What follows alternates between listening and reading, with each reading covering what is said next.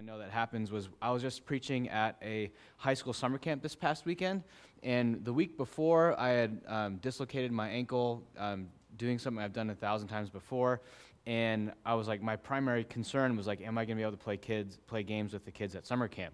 Not like, will I bounce back from this injury, but will I be able to still play the games I want to play? And I went and bought a nice little ankle brace, sewed it up real tight, and I was playing, and then so it was my left ankle that I hurt, but then I was playing kickball with the high school kids, and I pulled my groin muscle, and it was one of those, like, it like hurts, and you're like, dang, this is annoying, and then I'm walking all weird off of the field, and there's another pastor, a guy named Matt, who saw me walking weird, and he was like, oh, is your ankle bothering you? I was like, no, this is actually, now my groin hurts, and he looked at me, he's like, did you just turn 30? And he's like, because in your early 30s is when you have to go through the process of learning that you can't play as hard as you did when you're in your 20s or in your teens. And most of the time in your early 30s is you just getting hurt because you're trying to play like you're 25 still. By the time you're like in your late 30s, you kind of realize the pace you have to play to be able to keep playing. But that's like so I'm just in that phase where I'm trying to learn how to do that. But the whole idea of like trying to manage my competing fears, because I was afraid of my ankle getting not hurt worse, but I wasn't really afraid of that. What I was really afraid of was not embarrassing all the high school kids I was playing against. That was like I was joking with Luke. He's like, what are you most excited about preaching at this camp? And I was like, one of the goals of the Christian life is to represent God to people. You're made in God's image. You get to image his character. And one of the things with God's character is he crushes people under his mighty hand. And so I'm going to image God to these high school football players and humble them under my mighty hand. And then I pulled my groin, and I rolled my ankle, and Luke was saying, whose mighty hand was crushing who? And this, but I was really nervous about, I'm not going to be able to do the full summer camp thing if I don't do this. And I end up being foolish and not warming up well and not compensating well for being semi-hurt, and trying to just manage some of those like competing fears, right? And that's some of what we see in this text, this idea of competing fears. Right, there's a famine that hits that causes fear, right? That for sane, sober reasons. People starve to death in world history. That's just, people still starve to death. That's like not, being afraid of a famine is not unreasonable, especially in like 4,000 years ago, right? That's a pretty reasonable fear. They're afraid of this famine. But what ends up happening is you have these people who have a lot of stuff, and they're more afraid of the famine than they are of God. And because the people who have a lot of stuff are more afraid of the famine than they are of God, they end up oppressing poor people. And really kind of the big idea I think this text is kind of showing us and is challenging us, because most of us are not agrarian landowners or noblemen from 4,000 years ago, but there's this reality that all of us are having to manage our fears and weigh our fears against the fear of the Lord. That if we fear something more than we fear God, we're going to be in bad shape. But we talk a lot about how what we love most controls us. But one of the things, especially in the Old Testament, in the Jewish scriptures, is this idea that our fears control us. That so much of becoming a healthy person is developing rightly ordered fears. It's not about eliminating all fears, but it's about rightly ordering your fear, right? A famine comes into the land. That's something, and so here's what a fear is. A fear is something that commands your attention,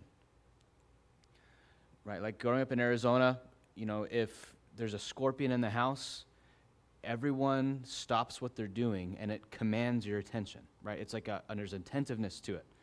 Where does it go? And you watch it, and it crawls. And then someone's like, don't take your eye off it, I'm going to get the shoe. Or don't take your eye off it, I'm going to get the cup. Or don't. And so someone has to keep their eye on it, because if you turn your head for a second, that thing's in a crack and gone. And now nobody sleeps for like a week, right? So fears command our attention. And so what ends up happening is people are more attentive to the famine and the possible outcomes of the famine than they are attentive to the Lord and the presence of the Lord and the law of the Lord. And what ends up happening is that the poor are oppressed. So this concept of our fears controlling us is probably going to be some of the main application we get out of this morning. Some of you who are more wealthy, there's going to be a handful of more obvious takeaways about the way that you leverage your wealth and your position and your power. But for people who you're going like, well, I don't own land, I couldn't oppress someone if I wanted to because I don't have any power. It's more about the centrality of the fear of the Lord. And so looking at this text, the very first chunk of it that Cody read for us, what we end up seeing is there's a famine coming in, there's the king's tax, the king is taxing them, and the famine is rolling in, and so the king's not letting up on his taxes, and there's this kind of big pressure going on here. And this is a great opportunity for Israel to start blaming the government they're under for their problems. Right? The reason that Israel's in this position in the first place is because they've been unfaithful. That God had called the people to himself. He had blessed them, called them to be a blessing. He said, God, I'm going to make you be a light to the nations. I want you to be able to show the world what it's like to live under my good and gracious reign, my good and gracious rule. But instead, Israel ends up being pulled into the darkness of the nations rather than being a light in the darkness to the nations. So Israel's unfaithfulness is the reason that they are now being in exile underneath this foreign king, King Artaxerxes, that they're under the Persian reign. And so the Persians do not fear the Lord. They never have feared the Lord. They don't have any real regard for the well-being of people as individuals or persons. They just have a regard for power and a desire for more of it. And so God uses the Persians to punish Israel. And so Israel's in this position of kind of being victimized, but it's at least kind of their own fault. Right, in the book of Exodus, you have Israel being victimized by Egypt, and that's 100% not their fault. Here we have them being in exile and in slavery to the Persians, and it basically is their fault because they've chosen to be unfaithful and they're being punished for their sin. And so they're in this predicament where it's kind of or mostly their fault. And the famine hits the land, and they're having this tax come against them. And what's going on is they're saying that we are trying to get grain to eat. The poor persons within Israel, so there's gaps in income or gaps in amount of asset they have within Israel. It's kind of important to notice here that it's not the presence of income inequality that is injustice, but it's actually the process that leads to the possible exploitation of the poor that is the injustice here. This isn't like a call to say there should not be discrepancies in how much people have. It's recognizing that when there's discrepancies in how much people have, that there are people who are more likely to be exploited and taken advantage of than others. In particular, it's the poor. In verse 5, it says, our flesh is the flesh of our brothers, meaning we are all Israel, and our children are the same children. Yet we are having to force our sons and daughters to be slaves, and some of our daughters have already been enslaved. So when you're going, I can't feed my children, that wealthy landowner can feed my children, but they'll feed my children in exchange for my children becoming their slaves. So it's not just they're going, I'm going to choose me over my kids. They're going, if my kids become slaves, they'll at least get fed. My kids being my kids equals they starve to death. And so for the sake of their own children and for their own sake, they're giving their children into slavery so their children have food to eat. We're forcing our sons and daughters to be slaves, and some of our daughters have already been enslaved. The end of verse 5 says, but it is not in our power to help it, for other men have our fields and our vineyards. So what's going on here is that people within Israel are charging interest to people within Israel that's causing them to kind of go into this downward cycle of it's expensive to be poor, and they're over-leveraging themselves because they're trying to survive. This isn't a group of people who are spending beyond their means, racking up credit card debt because they want the latest iPhone. That's not what's happening here. This is a group of people who are trying to survive and trying to eat, and in order to do so, they're having to do financially unsound things in the name of survival, and they're going, it's not in our power to help it. All right, this is kind of when the pull yourself up by your bootstraps narrative kind of wears out. Sometimes that applies. In this situation, it doesn't apply. This is very much these people are being victimized and oppressed, and that's the way that the Bible reads this. This whole headline we have here in Nehemiah chapter 5 is the oppression of the poor. It's not in our power to help it. And what we see here is that there's really kind of two stories here, two groups of people who have power and one group of people who doesn't have power. So power mostly comes from either a position or possessions.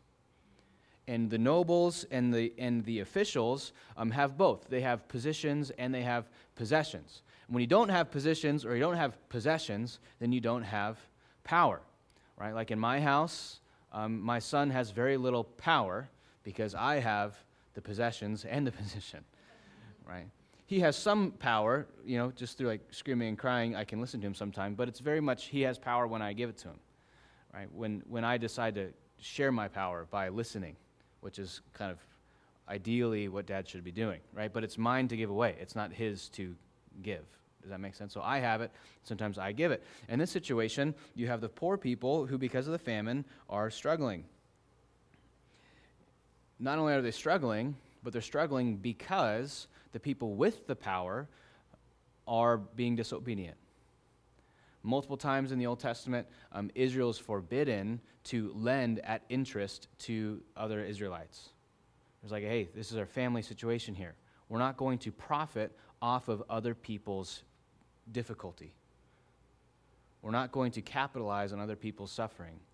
We're not going to purposefully extract as much as we can from the vulnerabilities of other persons. We're not going to do that. The other nations do that. We don't do that. And so Nehemiah gets all hot and angry and super mad, and there's two things we can kind of see here. Verse 6, he says, I was very angry when I heard their outcry in these words. The healthiest and holiest of all anger is a response to injustice, right? This is an anger that aligns with the heart of God.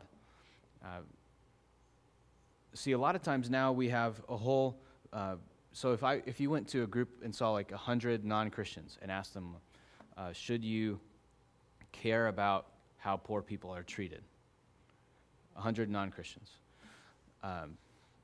Probably 100 of them, maybe 99, there's always that kind of 1%er, not like economically, but just mentally, emotionally. The 1% of people are just kind of out there. Should you care about how poor people are treated?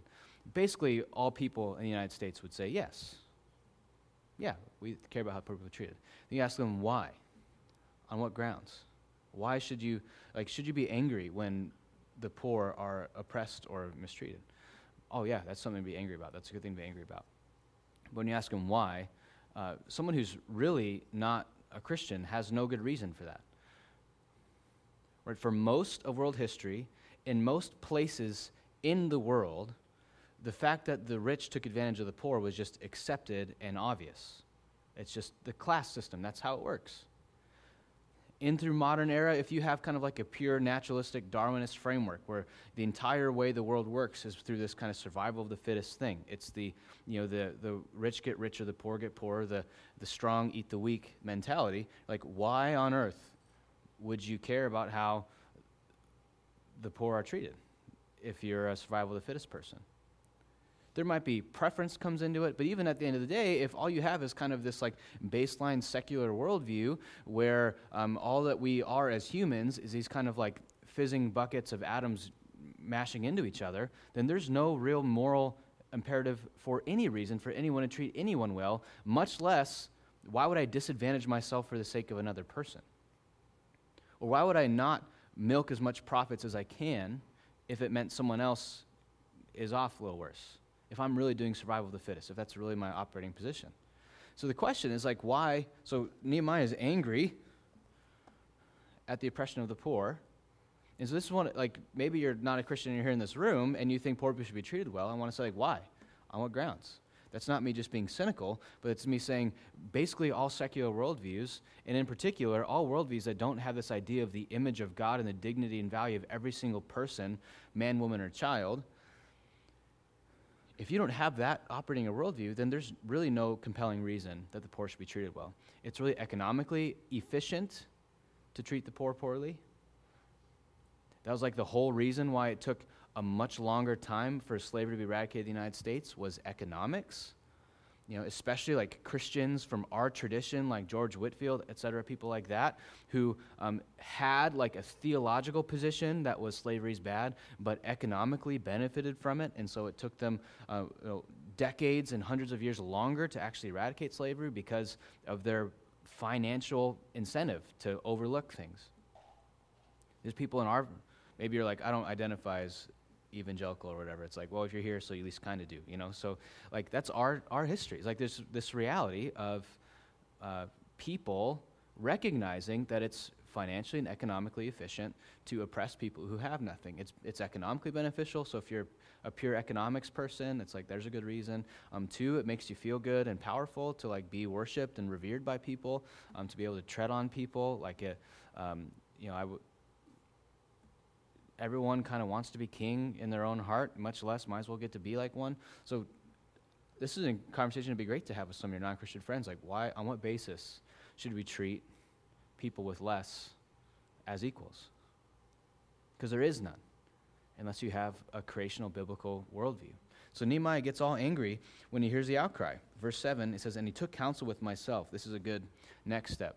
This is him kind of saying he counseled himself. He took deep breaths. He thought it out. He doesn't just react and go spurting about it on Facebook. He kind of thinks and considers. And then he brings charges against the nobles and the officials. And here's what's crazy about the nobles, is this is the second time these folks have popped up here. Last time was in Nehemiah 3, verse 5. It's in the long list in Nehemiah 3 about all the people who are building the wall. And the wall is here to be a symbol of Israel's purity, that they're not going to be penetrated by the immorality of the other nations. Rather, they're going to be a people committed to God's way. And so the wall is broken down. They're rebuilding the wall as a symbol of like the moral wall that they want to have. Rather than being like the nations, we want to be a light to the nations. And so they're rebuilding this wall, and they're listing off all the people. All of chapter 3 is like, these people did that, these people did that, these people did that. Nehemiah 3, verse 5, it says, but the nobles would not stoop to serve the Lord. Skipping ahead to chapter 5, we have the nobles extracting interest and oppressing the poor. The nobles are not getting a good rap here. They're people who consider serving the Lord stooping, and they're people who won't do it, and there are people who are breaking the Lord's law for the sake of their own benefit. Now, see, what's happening here is these nobles and the officials are not asking themselves the question, how can we do our best to oppress the poor? That's not what they're asking. Basically, few evil people in world history have asked that question. How can we do our best at oppressing the poor? I'm going to win at oppressing the poor. That's not what's happening.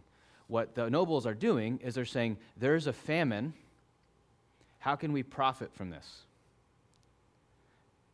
How can I do what's best for me? They're probably not even considering the effect on the poor. They're saying, we need to, angle ourselves, position ourselves, put ourselves in such a way that I'm going to maximize my profits. The Bible is not against profit anywhere. The Bible is not against buying and selling goods and services, the free exchange. That's not anywhere deal. But when you have an ethic of love, people always come over profits. It's not that they totally replace or eradicate profit, but all of a sudden you have these nobles in the midst of a famine capitalizing on the economic insecurity of the poor.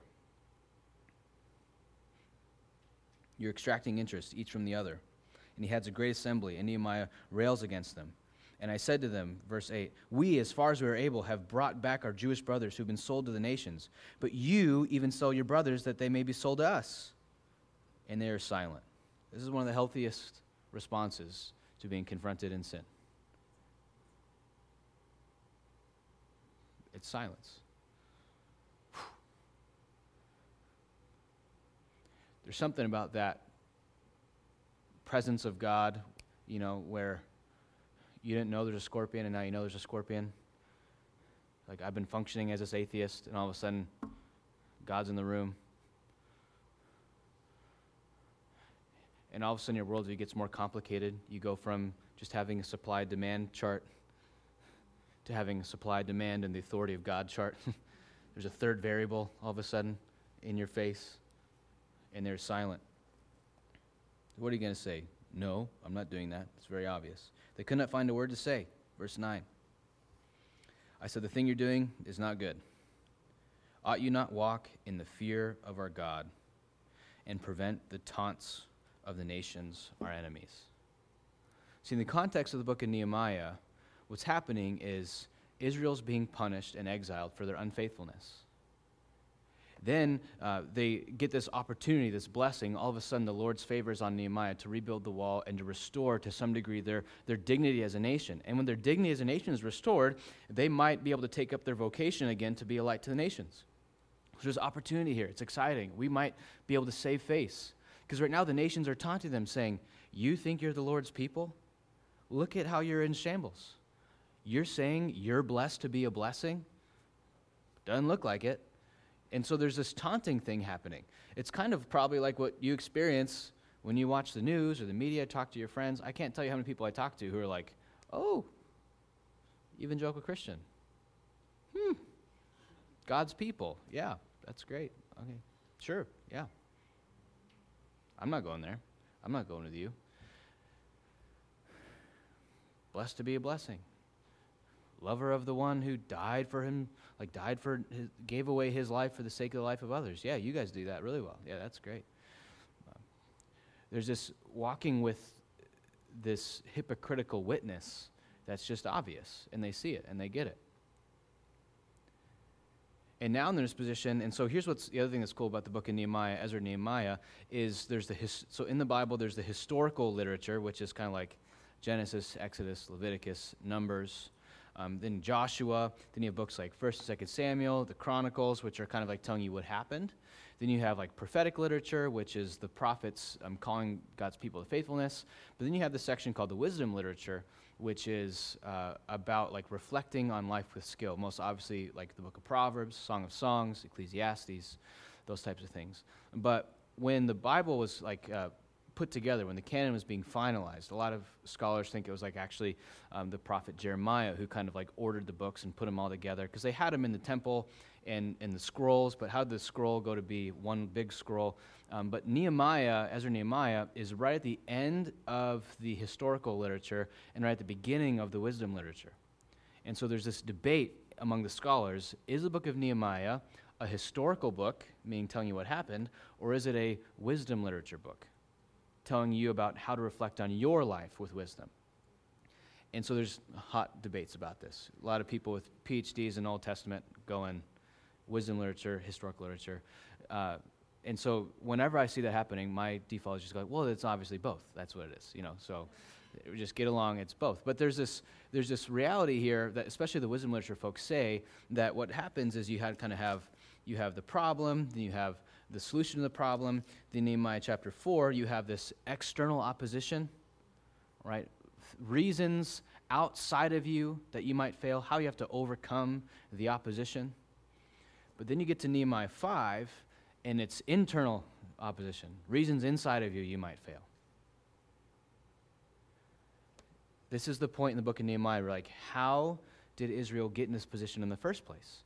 It was by exploiting the poor, dishonoring the word of the Lord, and doing what felt right in their own hearts rather than walking in reverence to God Most High. And here you have, we're trying to restore our dignity as a nation, and you have them doing the same thing continually. Like, there are always reasons outside of us that we might fail, but Nehemiah 5 in particular is reasons inside of us we might fail. Self-sabotage. We live in a culture moment where all the reasons we fail are outside of us. Someone else's fault. Where as many boxes you can check on the victim card equals, here's all the reasons why I don't have to be an overcomer. And again, this story does have real victims in it. So real victims exist. But here we have Israel victimizing themselves through their unfaithfulness, through their folly, through their rebellion. The nations are taunting us. We expect Persia to sell us into slavery, because that's what Persians do. They're pagans. Their king thinks that he is God. Let's not be mad when the unbelieving world around us acts like the unbelieving world around us.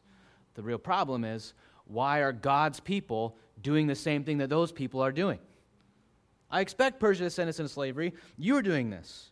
Even you sell your brothers that they may be sold. They could not find a word. Let us abandon exacting of interest now. Return to them this very day. This is one of the parenting phrases I heard growing up. Delayed obedience is disobedience. St. Augustine prayed all the time. He said before he was like really a Christian, Lord, make me sexually pure, just not yet. Lord, help me consider the poor in my finances next tax year, after I get this tax break. Lord, help me not leverage what I have for the sake of making other people small. Just do it next month after these bills clear. Once the famine ends, then we'll go back to considering the poor. There's all these reasons to delay obedience. A lot of really good reasons, if God doesn't exist, to delay disobedience, to delay obedience. Return to them this very day, their fields, their vineyards, their olive orchards, give it all back. Then they said, we'll restore these and require nothing from them. We'll do as you say.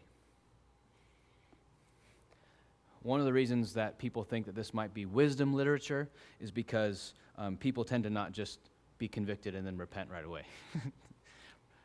Do it right now. Okay, we'll do it. Like, did that really happen? I don't know. That's like one notch below resurrection, is people immediately repenting of their sin right away. Like, people don't rise from the dead, and people don't give up their sin right away. That's kind of like this is one of the miracles of the Bible, is when people repent of their sin right away and actually do it.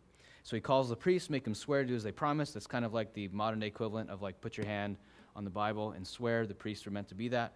And then he gives this great, like, illustration of shaking them out from how it goes on this. And so they have this position. And what ends up happening is then Nehemiah, and the second chunk here that Cody didn't read, because I asked him not to, was this idea that in verses 14 through 19, what's happening is that Nehemiah says, like, because he was the governor, he's appointed governor in the land of Judah, there's like this legal amount of tax that he's allowed to take from people. So he says, I was the governor, and neither I nor my brothers ate the allowance of the governor. And he says that the former governors who were before me laid heavy burdens on the people and took from them all their daily ration of 40 shekels of silver, and even their servants lorded over the people. This is one of the reasons why I think the Bible tells a more nuanced story of economic disparity than kind of the most popular secular economists do, is that it's not really the class issue, right? The way that Karl Marx tells the story is there's the bourgeoisie and there's the proletariat, and there's like the evil people with stuff and the not evil people without stuff, and the people without stuff need to take back the means of production so that we can have a clear economic distribution all the way across the deal. But one of the things we see here is that, greed and inconsiderate actions and the willingness to exploit people for your own gain has something that happens from top to bottom. Here it says, even their servants lorded it over the people. And so even if you have one notch up on someone, your willingness to disadvantage them. You might have seniority by 1 month from a coworker, and using that to your own advantage rather than to decide what's right for them is part of the issue here. And so this is, again, going back to, like, justice is not necessarily measured by outcome, but it's measured by process and procedure. That it's actually the unjust process that makes the outcome unjust, not the outcome itself is the measure of the process, but it's this willingness to lord it over, the disadvantaging others for the sake of self. So what Nehemiah is saying is there was a legal amount that I was allowed to extract. So Nehemiah is going, I had legal grounds to extract things from people that would cause them to suffer. And so one of the things that this text is also showing us is that saying it is legal is not even close to an adequate justification for a choice we're trying to make. Well, it was legal.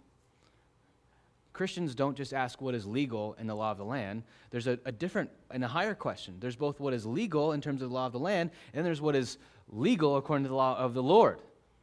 This is one of the things that St. Augustine would say again, is that the unjust law is no law at all. And the way you measure an unjust law is if it is the Lord's law or if it's just a manifestation of it at the city level. And what he says is, I could have taken so much more from all these people. Verse 18, now what was prepared at my expense, he's going like, so I used my own stuff, I didn't like make the people do this stuff, yet for all this I did not demand the food allowance of the governor, because the service was too heavy on the people. So the difference between Nehemiah and the other people with possessions is Nehemiah is considering the implications of his decisions on the workers, on the people, on the poor, on the people without the assets. So whereas the nobles are asking the question, what's going to best serve me and my house, Nehemiah is asking the question, what are the implications going to be on the workers?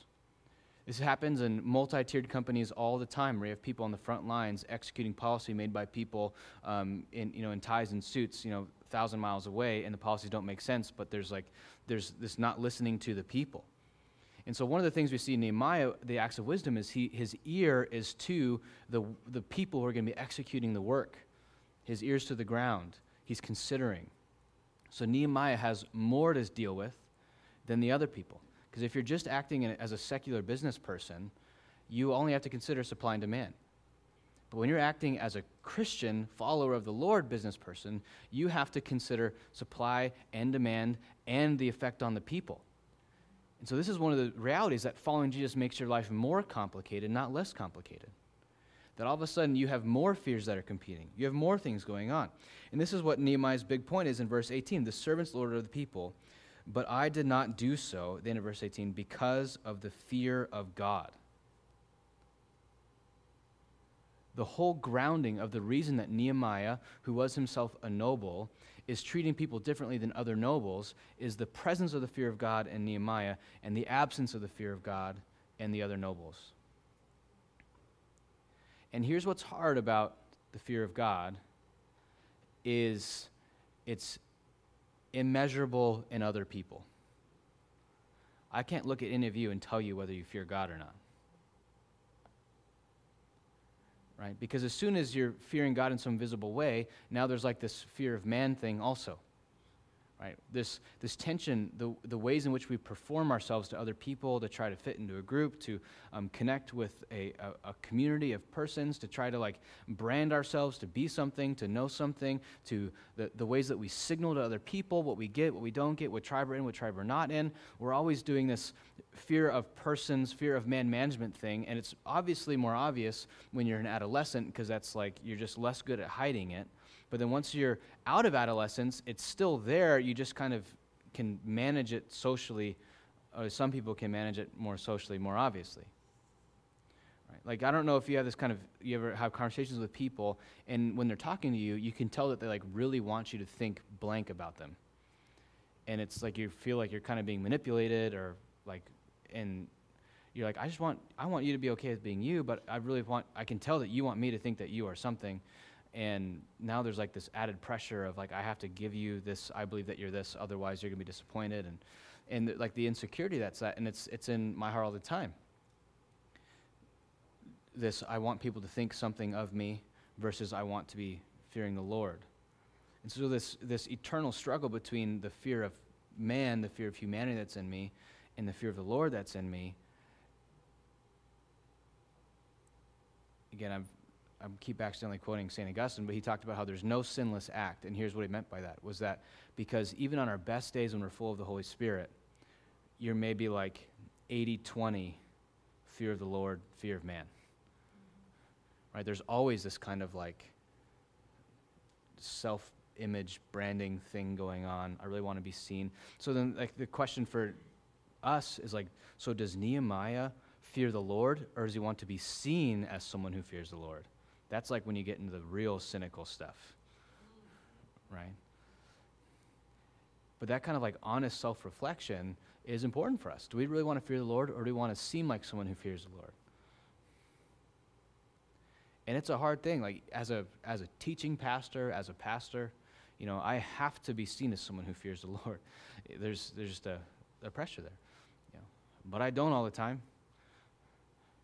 Some days I'm 60-40, some days I'm 40-60, some days I'm 90-10, some days I'm 10-90, some moments, some hours.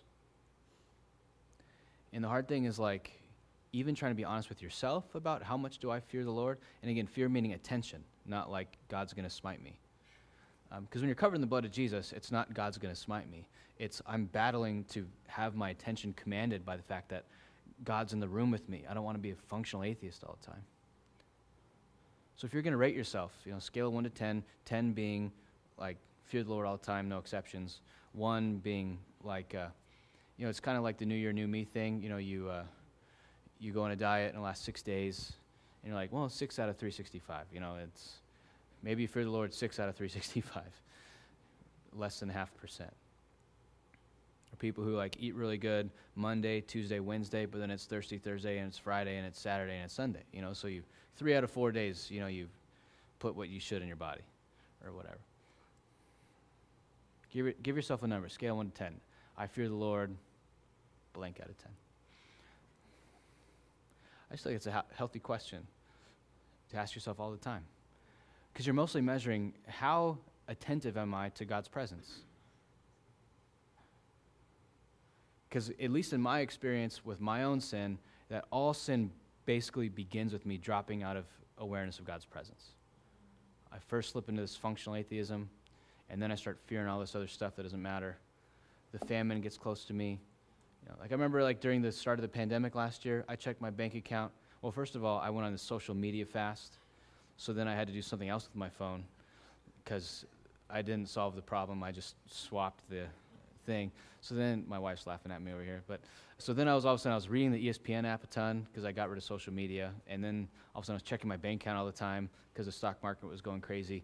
And I needed something to distract me from my present circumstances, which is why we go to our phone in the first place, right? To avoid our feelings and avoid the people around us. So I'm checking my bank account all the time. And then, so it's like the famine hit, and there's like this obsession going back to it deal. And all of a sudden you kind of, 4 hours goes by, and you're like, I've been an atheist for 4 hours. Then what do you do? How do you walk back into the fear of the Lord? I do think this is part of the reason we pray, part of the reason we ask. Nehemiah asks, verse 19, remember me, my God, for all I've done for these people. He considers them. So the question I want us to really reflect on here is, what power do you have? Possessions, positions, authority. Everyone has power in some places. Nobody has like the same amount of power. Power is not bad. Right? Trying to eliminate power disparities is not the goal. Just like trying to eliminate all disparities in economic positions is not the goal. The goal is that people with power and with stuff consider people with it. So we don't just ask what's best for me, we ask what's best for the people who are even not me. This is the heart and this is the way of Jesus. Because when we really fear the Lord, here's how I know when I'm really walking in the fear of the Lord. Because sometimes fear of the Lord can feel so nebulous, it can feel so mystical, and it's just like this kind of me and this invisible God thing. But the beauty of the creation story is that God gives us a representation of him all over the place. And it's people. That God, one of the first things he does, or actually like the sixth thing he does, is he creates humanity. And humanity's in God's image. That you all are meant to make me think of God. Your faces, your emotions, your thoughts. Image bearer, image bearer, image bearer of God. And so I know a lot of people who like say they really fear the Lord, and then they're cruel to just the ordinary person. Right? The people we're prone to dehumanize. Like this happened the other week.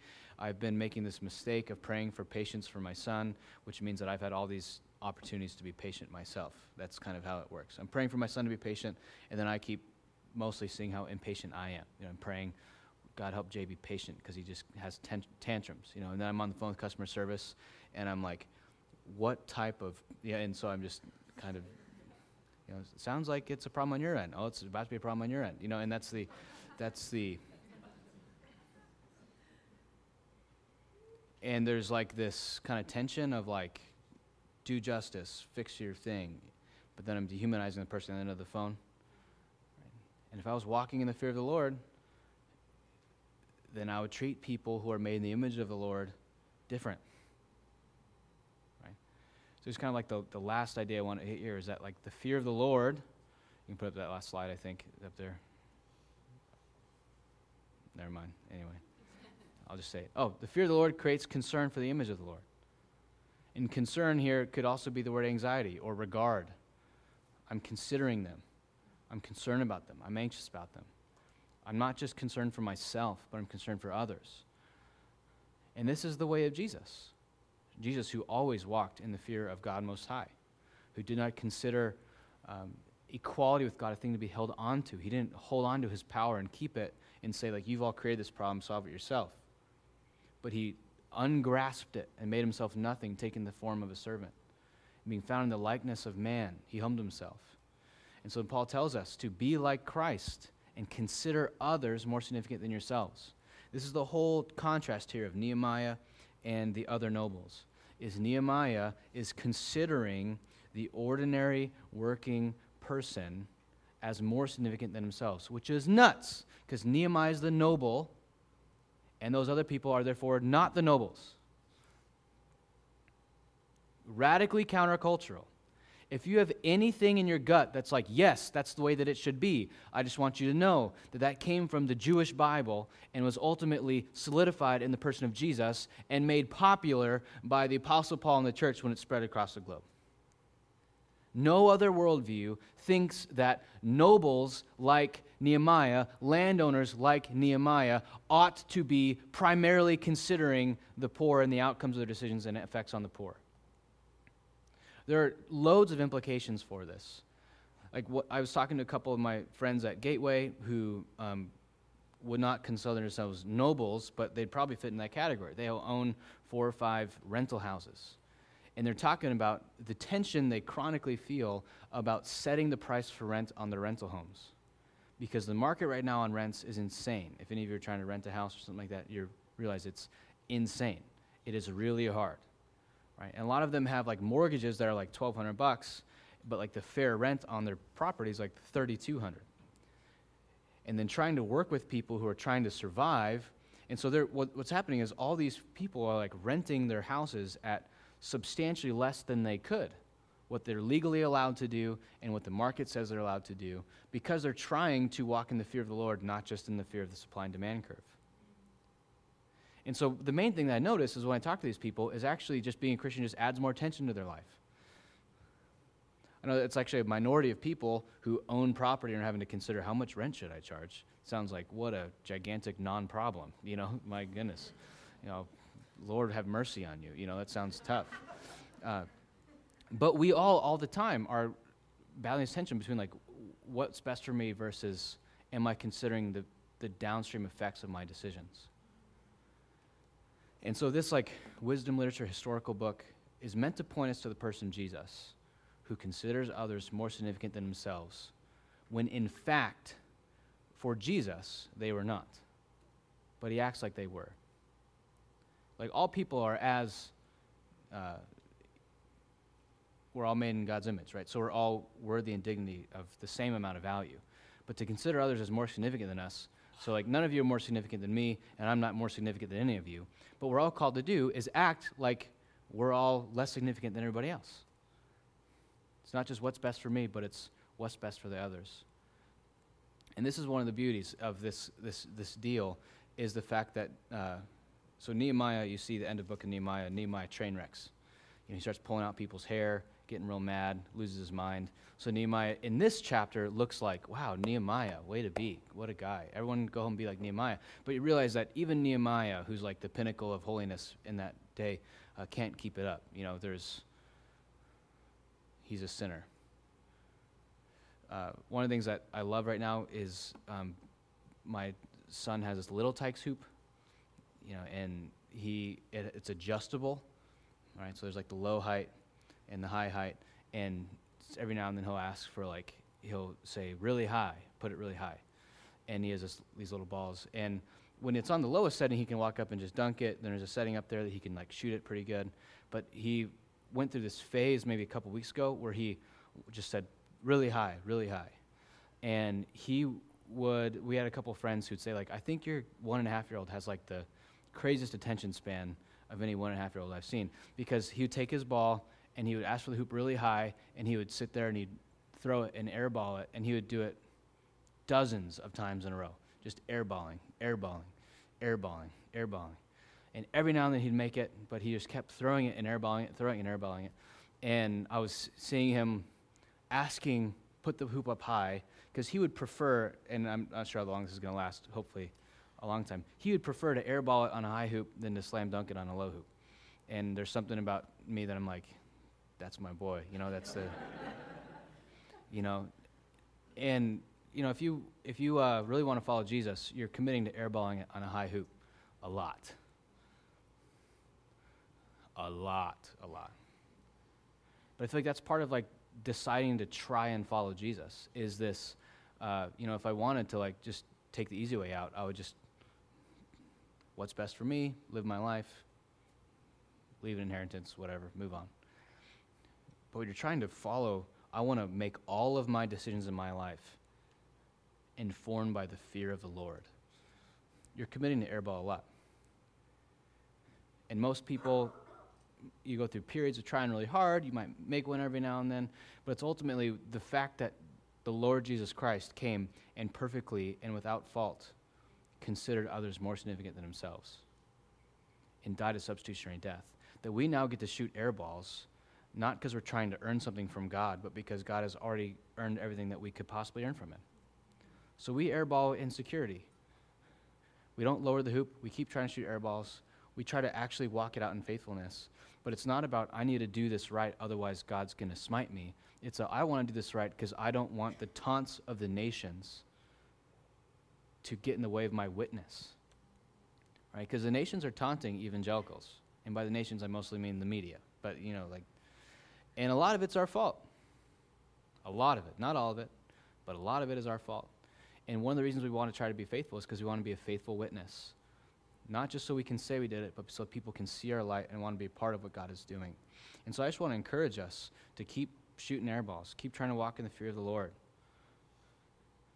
Walk in the fear of the Lord in such a way that causes you to consider the way that your actions affect all of the people who are the Lord's image.